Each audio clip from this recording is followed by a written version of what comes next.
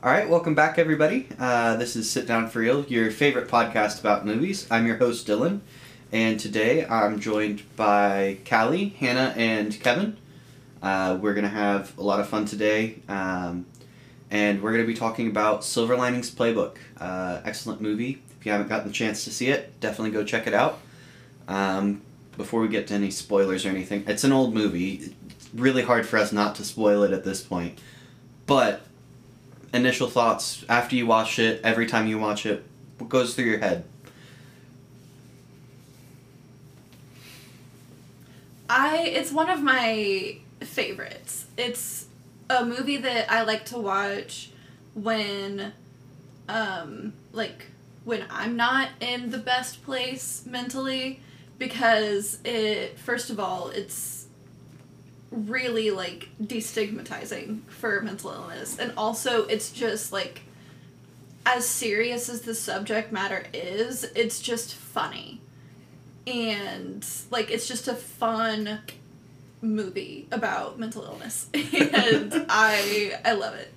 I don't think you very often get to say that a movie's a fun movie about mental illness. yeah But it is. I'm gonna say it's a very raw and real movie, but it's a lot of fun, and the acting is top notch. Mm-hmm. Yeah, I think it's one of the only movies since Silence of the Lambs to get a nomination in all of the 5 major categories, with directing and picture and acting, both sides and everything.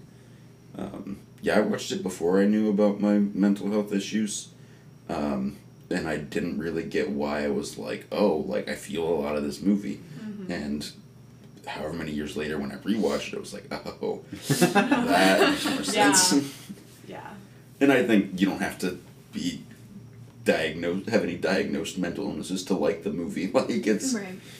But, and I'd say if you don't, that's even more of a reason to watch it, so you can get a little bit more of that empathetic understanding of people in these situations.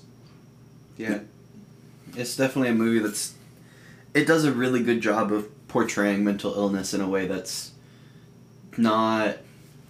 it's not scary or anything like that. They portray it in a very this is how it is kind of way, and allow a story to be told around that without trying to do what many others have and try to make the mental illness the super bad enemy or things like that. I'm even thinking of going to Split and things like that, Mm-hmm.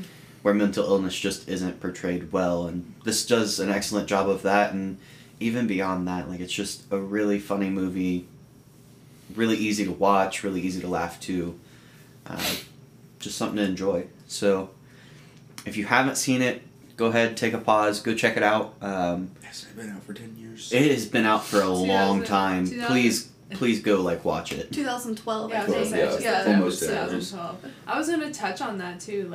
For its time, even 8 years ago, I don't think where we are now with stigmatizing mental health issues, and seeing that in film, it's like a hug and reassurance. Yeah. And it was for its time, so it was cool that even in 2012, I wish I could have thought of a better adjective, but cool. But it was cool. Yeah. So, I imagine with the group of people we have, a lot of this conversation is going to be around the portrayal of mental illness. And I'm actually very excited for that. So, I want to know, why does everyone think this movie does it well, as opposed to other movies that don't? I know that's a big question, but it's also one that I think we could all say holds really true in terms of we watched this movie and that's one of the first things that all of us were yeah, it portrays mental illness and it does it well. So, kind of, what did they get right that other people haven't? So I think, somebody said, it doesn't make the mental illness the monster or the bad guy. The mental illness is a part of the character. And with Jennifer Lawrence's character, Tiffany, they don't even name her mental illness. Mm-hmm. And a lot of people in the psychiatric community have labeled it borderline personality disorder, which I feel fits, but it's never named, and I think that is part of what they do right. Is, you know, this person doesn't need a diagnosis because, I mean, you don't need a diagnosis to have symptoms and to have these things affect your life, and, you know, you don't need a diagnosis to get help. I think also too, Tiffany, she's going on top of the unnamed diagnosis. She's going through this intense grief, which is one of my favorite aspects of the movie, and how well they portray just how well, I mean, not just how she does go through that grief. And my brain is dead. Yep.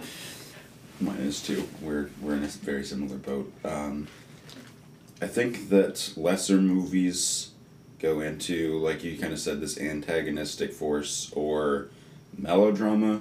I think that, like, and I think my favorites, even romance movies or other things, don't rest in judgment so much as they just do in, like, letting things grow and letting things be as genuine as they can. Like, I think of Her, which could very easily have been just a movie where they're like, this guy has all these people that don't like him because he's basically dating his phone, and, like, they never actually go into that. It's much more about everything else that the movie's about, and I'm sure we'll talk about that one eventually.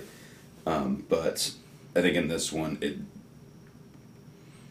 very realistically, they talk about it, and they go through his relationship with his parents and how they're dealing with his thing, and how that generational gap, and especially the masculinity there from his dad, but then their relationship with each other and the problems that they have, and, like, it's just not melodramatic. Like, it could have been so dramatic. They could have overdone so many things, and they just keep it. I think when you keep it so balled in like that, like people normally keep mental illness in like that, then the times that it does come out to be a little bit dramatic is really genuine. I would agree. Like, it seems like they have, like, all these scenes that are building up to, like, just letting the movie play out, and their mental illness isn't, like, a plot point. It's just people with mental illness. And I think that's where, like, the big key for me was like, it's not part of the plot. It's not a plot twist. It's not, oh, look at this. It's, you know, we're watching two people who have mental illness telling their stories, going through part of their story, and watching them learn and grow together. But yeah. So what's in, like, watching this, like, what kind of stands out as, like, one of your favorite scenes in how the mental illnesses are portrayed and things like that, if that makes sense? Because I think the big one for me, since I'm talking, I'm going to go first, but the big one for me would probably be, like, right before he gets in the fight with his parents over his wedding video, like, the obsessiveness of that. And watching that build up, and, like, as you watch it, like, there are different audio cues that fade in and out, and, like, this distortion of reality where they kind of show, like, in his mind, all he can think about is the wedding tape and the wedding song, and, like, that's all he can think about. And so, like, you see him, like, start going, where is it, Ma, where is it, and, like, ends up hitting her and, you know, goes through that scene. I really think, like, that showed, in my mind, showed an excellent depiction of, like, where his mental illness was, and kind of on screen gives the audience kind of a little peek into what's going on in his brain. So what was everybody else's kind of scenes that kind of did that, and just take me through them.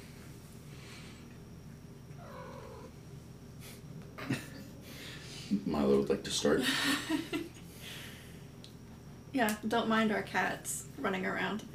I think one of mine is when the first time that Tiffany and Pat meet, and they're talking about medications. at the dinner table with, you know, their Tiffany's neurotypical sister and brother-in-law. And I think that's just really cool because, first of all, like Callie said, how, you know, this movie was 2012, and even almost 9 years ago, there's been so much growth in the destigmatization,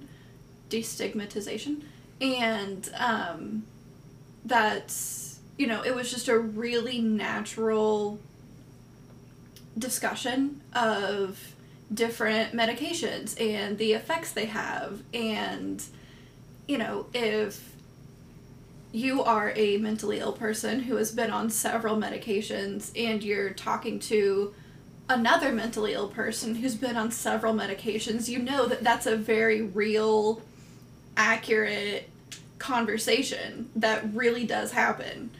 And having it with two other people present who have no idea what they're talking about and are visibly uncomfortable, I really liked that because it was just like that's real life.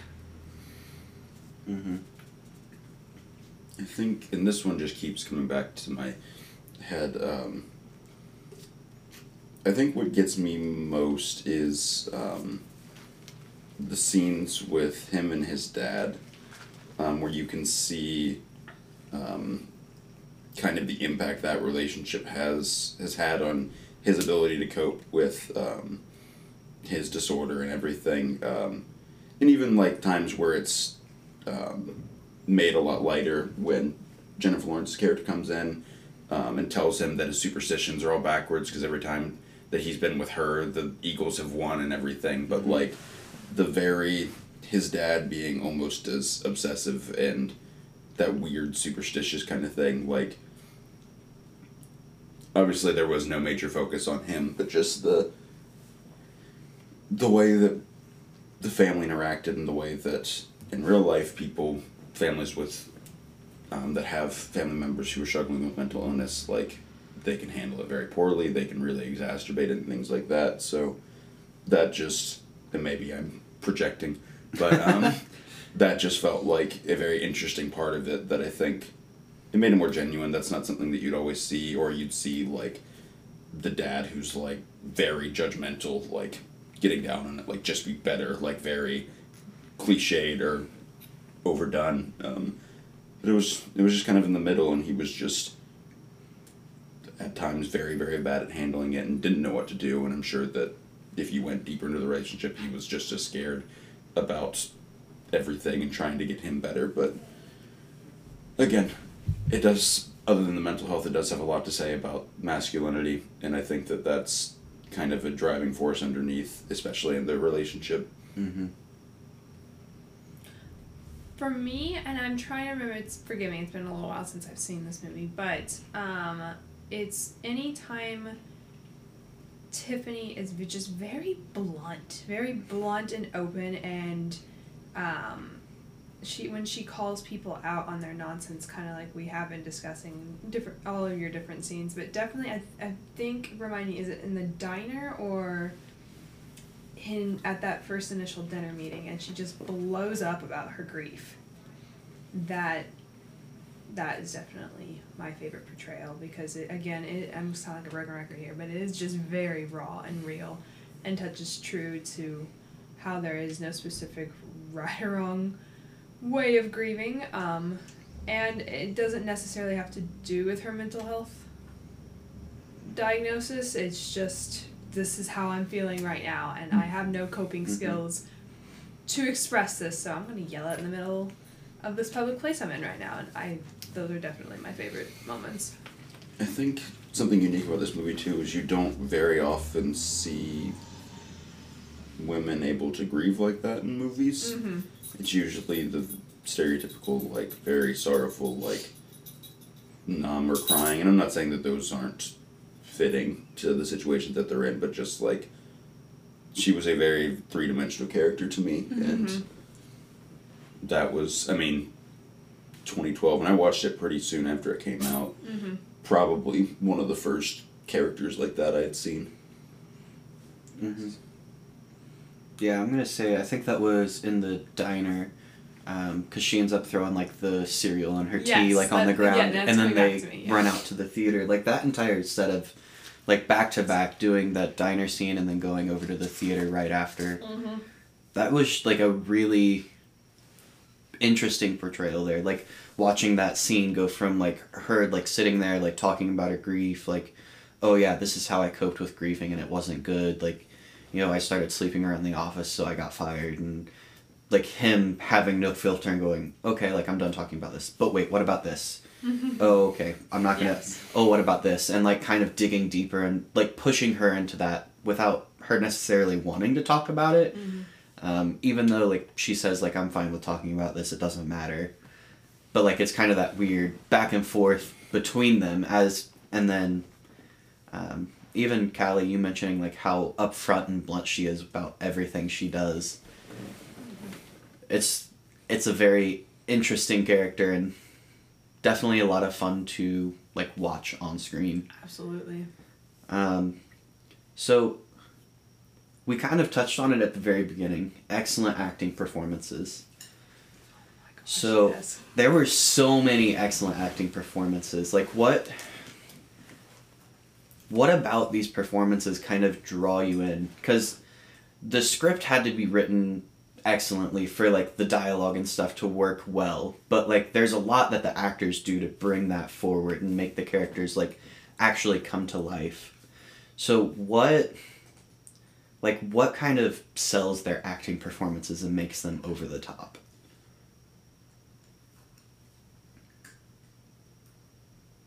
I'm sitting here thinking about it, and we flash back to my 2012 self.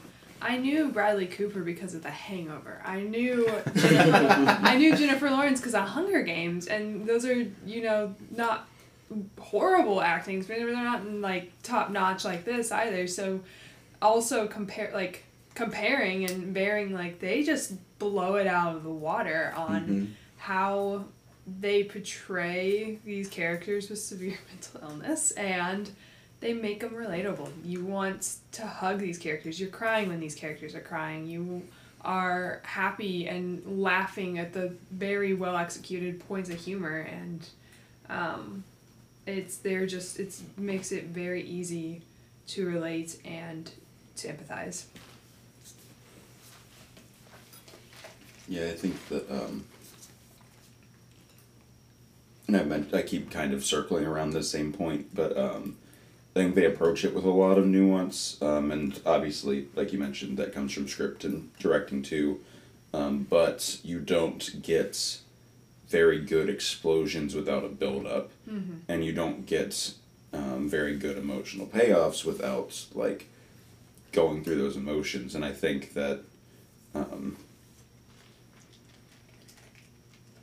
really when you're in a diner scene or you're at the dinner scene or when they're running together and you really can't look away from either of them and they're just talking or they're just moving around a place, like, and not just because they're both attractive, like just the way that they're taking control of the words and the framing around them is, I don't know.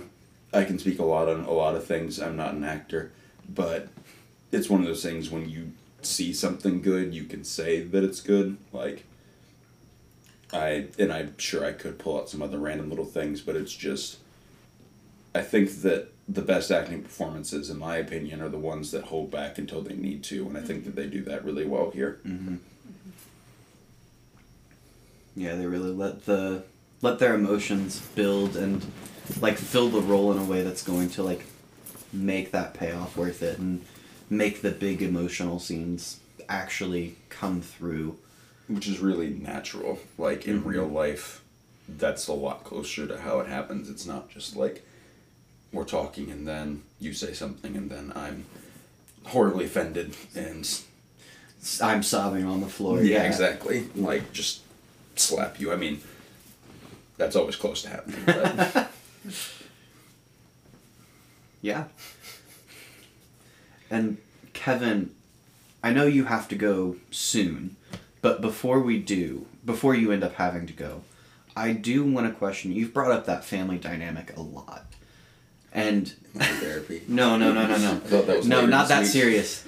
I'm just wondering kind of what everyone kind of thinks about that, like that family dynamic, and like how the relationship between Pat and Pat Sr. kind of fuels into that, and then even between Pat and his mom, like with her always being like, "Oh no, it's fine, sweetie, it's fine. We're gonna get you out of here. It's fine. It'll be fine." Like how much like that impacts like how we watch this movie, because the real story that is being told is the story between Pat and what's her name? Tiffany, yeah. Sorry. My brain went blank. Yeah. But between Pat and Tiffany, it's like their journey together as like they kind of come together and start doing this as well as like just Pat's personal journey. And you could tell that without really having that family dynamic and interaction. But there's something very important about like seeing that family dynamic. So what does everybody think about that, and how much that impacted the movie? He lied. This is therapy. Also, I checked my schedule and I think I'm good, so you're Okay. stuck with me. But yeah. Oh, okay. I'm happy you're here. It makes, I think, 1 of 4.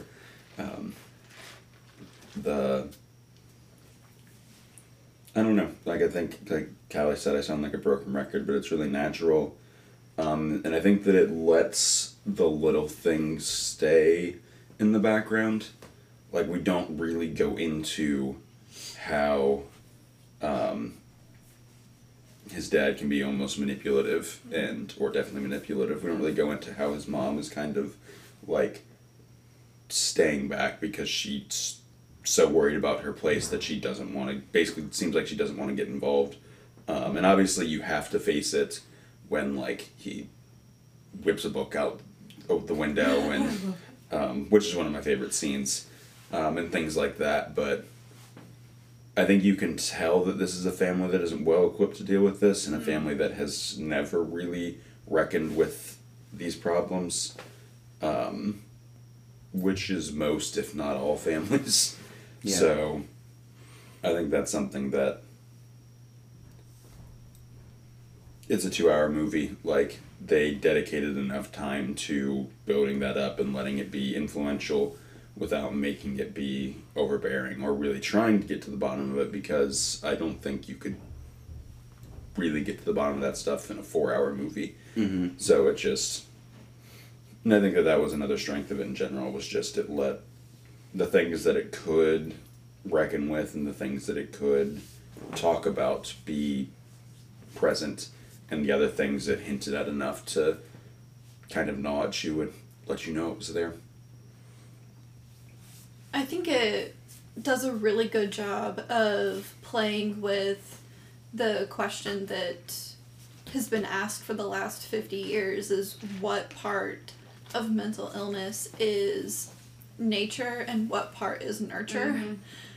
What part is a literal chemical imbalance in the brain that, can be helped with medication but definitely not fixed. And what part is the environment we grew up in and our family dynamics. And I think the scenes between Pat and his parents, and especially Pat and his dad, I think that really plays into the fact that we don't have an answer to that question, and we don't know how much of it is genetic and how much of it is, the way that we were raised, and how Pat Jr. hyperfixates on things is very similar to how his dad hyperfixates on things. And how much of their experiences would be better if the mother was a little bit of a stronger personality and not like borderline enabling her husband and son. And you know, it really like it makes you think about that dynamic. I think that it's interesting too that both of the main characters kind of had triggering events within the past few years, like whether it was his divorce or her losing her husband. And I think that just plays deeper into the how present was this before, like how much is it just that they were very poorly adjusted to these things because of their families. And like you said, it's a question without an answer, but Yeah, I definitely think it shows both very well, though, because, like, clearly, whenever there is strong mental illnesses that are present in someone, like, there's definitely, like, physically something is wrong, chemical imbalance, there's something off. But then you also see, like, the way Pat and Pat Sr. interact together, and, like, just how Pat Sr. kind of is. You see that aggression, you hear, like, oh yeah, he's been kicked out of the Eagles games, he's not allowed back, like, he's been in too many fights, things like that, and you kind of see that, and, like, you can see where some of those habits might have been picked up or seen, and just kind of that was the way how you dealt with things, and so kind of leads to some of those explosive episodes, and that back and forth between nature and nurture in that, and it's always interesting to... It's an interesting conversation we could go on for hours about.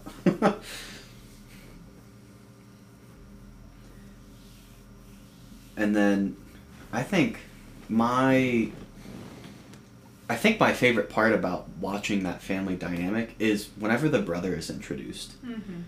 Because, like, you see both. You see, you know, someone who seems very neurotypical, who seems well-adjusted. I mean, we don't get a lot of interaction with him, but, like, you see that, like, yes, he's, you know, he's normal. And then even with Tiffany's family, like, her sister, very well-adjusted, quote-unquote, and, you know, you see that balance and that interaction between family members. And I always think that that's interesting, and that, like, watching, like, whenever Pat comes home for the first time and he sees his brother's portrait on the wall and his is sitting on the bottom of the staircase, like, not put up or having been taken down recently, and trying to get that worked out. And then even the interaction between Tiffany and her sister at dinner, where she goes off and is like, you like it whenever I'm like this, it means you're the normal one. Like, seeing that interaction, super powerful in my opinion. And I think it helps complete the story that's being told of, like, this is, you know, it sets in everybody with this example of how, like, the family is being oriented before you even dive into any of this mental illnesses and things like that. When we're watching a movie that we all love, obviously we have some of, like, our favorite scenes, some of our least favorite scenes, so kind of what are your guys' favorite scenes? And then what are your least favorite scenes, and kind of why?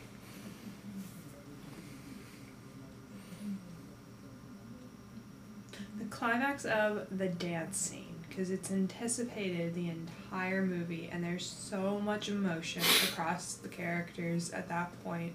And then the big reveal and, you know, not proposal, but, like, the realization afterwards. So that entire segment is just beautifully acted. It's fun. The music makes your emotions heightened. You're wanting Tiffany to get with Patrick, and you want all this to come to light, and you're just on the edge of your seat, like, what's going to happen? Is he going to finally realize that he doesn't want his ex-wife and move on to Tiffany? You're just in this loss and confusion, and you're just having so much fun watching them dance this out, and they suck, but they're having so much fun. That's another huge favorite part of this movie for me, is just watch, you know, they're not good, but they gave it their all, and it's a lot of fun to watch. I'm gonna say I love watching that scene, and, like, after they, like, finish their dance and they go step on the side and, like, they're giving their scores, and, like, the dancers are like, oh, that sucks, that's so many fours. Oh, wow. but then like they call out the 5.0 and like the entire They're family's so like, excited. yes! Absolutely. And everyone is so confused because Yeah. they're so happy. I think Exactly. that's probably my favorite scene too. I'm gonna echo everything Callie said. And I know that there is criticism surrounding the portrayal of therapy and the psychiatrist. And I know it's frustrating as a therapist when there's a therapist in a movie because like I really can't off the top of my head think of a good example. There isn't one. I There's not a can't single think one. of one. Good Will Hunting. Cough. Sorry. Okay, sorry. Okay, fine. I think, Yes. and there's minor things with that one, but I think that that's a For what it is, yes. yeah. I'm gonna say probably the best portrayal, I'm a mental health therapist. but It's yeah, I mean it's still frustrating that you know, they can't seem to get it right. It is so frustrating. Hollywood can't seem to get it right. Maybe they need to go. Directors and screenwriters need to go to therapy more. Yeah. Yes. Yeah, Yes. or hire a therapist to give their input or what ethics are like. I think if they had a basic understanding of what our ethics and code of conduct Right. is like, it would be Right. about the same. Yeah. Right. I'm definitely in support of most movie makers going to therapy for innumerable reasons. Yeah, But- Everyone go to therapy. If they're listening, go to therapy. Everyone go to go to therapy. therapy. It's worth it. Everyone go to therapy. it's not bad. But and then there's also the fact that we never really see Pat go through a depressive episode.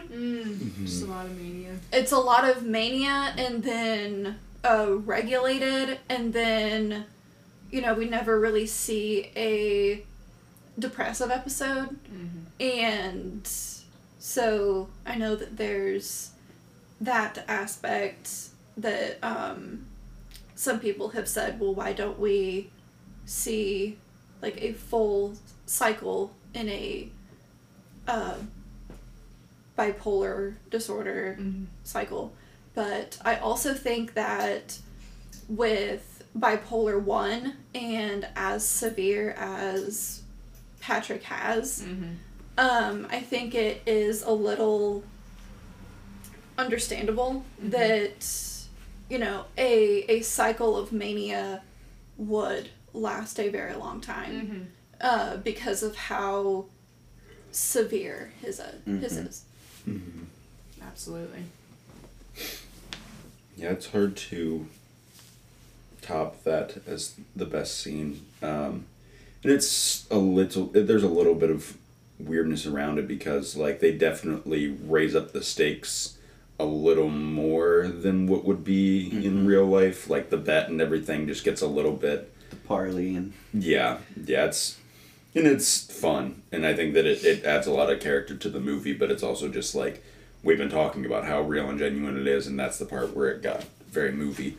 And that would really, because they covered criticisms very well, that would really be the only other thing is like we've talked about his dad being so manipulative and like things like that, and I know that Tiffany was one that was kind of leading that with like we're gonna prove ourselves, we're gonna prove this sort of way, but that didn't really get super resolved through it. Like it kind of just positively reinforced like the dad's meddling and all these other things, and like yeah, but I think I don't know, I really like the scenes when they're on their runs. Like it feels there's enough chaos that it just feels almost comfortable in the chaos. Like it's just it's fun, it's real, it's uncomfortable. It can get really funny. And I think their characters grow the fastest in those, and you really get an idea of them there. And just Bradley Cooper running around in a trash bag is really fun. I'm gonna say was gonna actually agree with you that the running scenes are probably my favorite, just because of how much growth you see and how much character you see on those runs. But I'll definitely agree with Hannah. Like, my least favorite part probably was like the therapy scenes and the therapist. Just like it's not accurate, and like watching, as funny as it is, like watching him pull up on that bus and like Pat and his therapist seeing each other going, today we're brothers of the green, like go Eagles, or it, like, as funny as that comes to be, it just like the unrealistic expectation of like, so if I see my therapist, like they'll talk to me like in public, and no, they don't. They will not. Can confirm they will run away.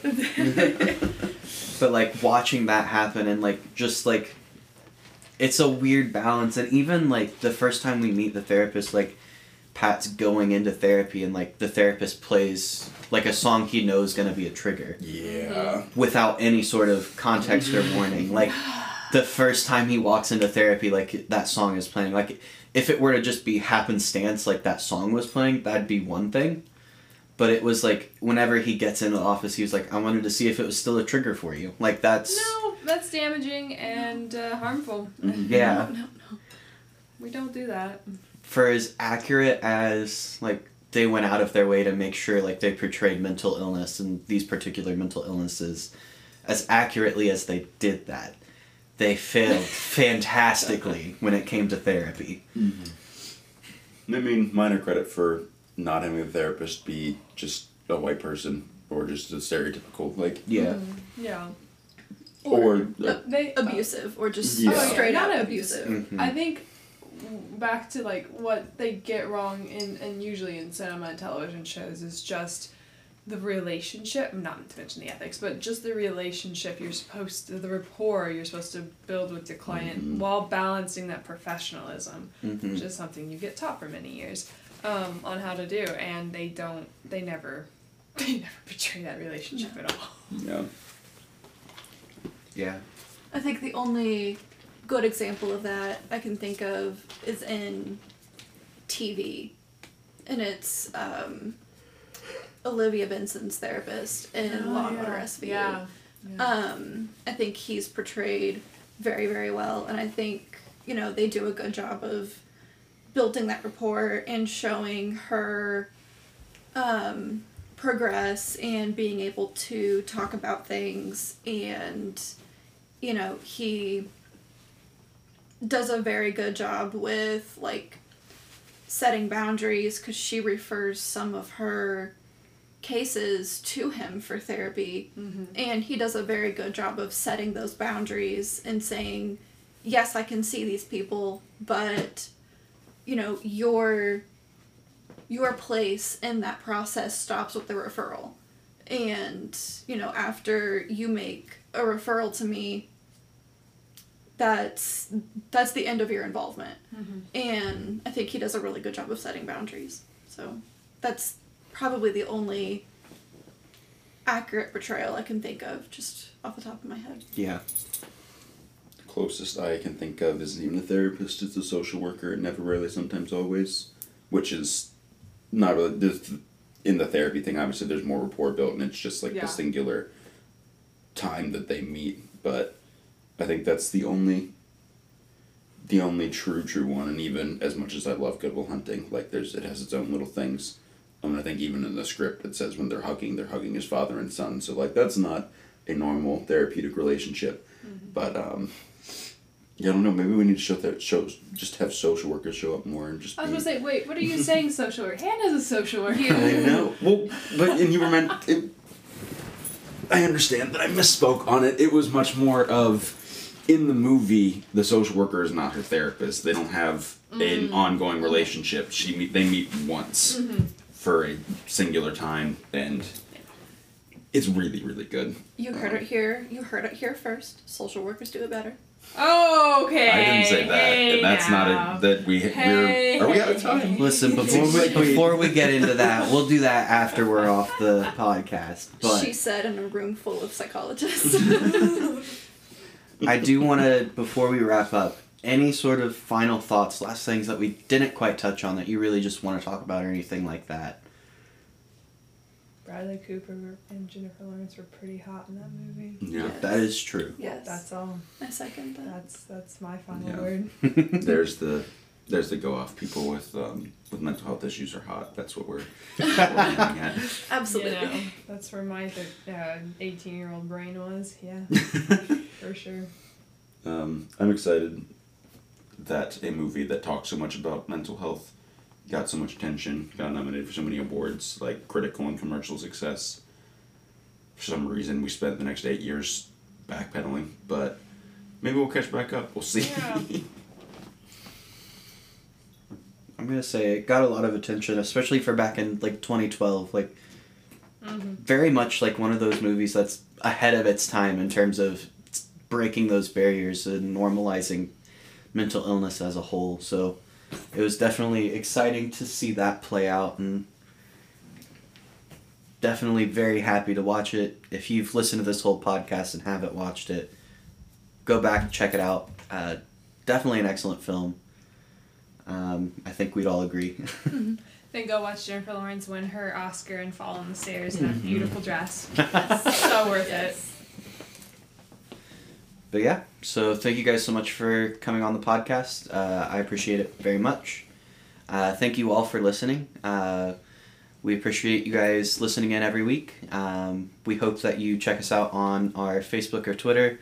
If you ever need to contact us, that'd be the best way to do it. Or if you have a topic you'd like to, have us do, definitely tell us in the comments. If we got anything wrong or anything like that, or you think we didn't talk about something, join us in the comments. We can always chat there. We appreciate you so much for listening. Every like, comment, and share does help us out a lot, so we appreciate it if you follow us on Facebook and Twitter and just kind of help promote the podcast. Thank you guys so much. Goodbye.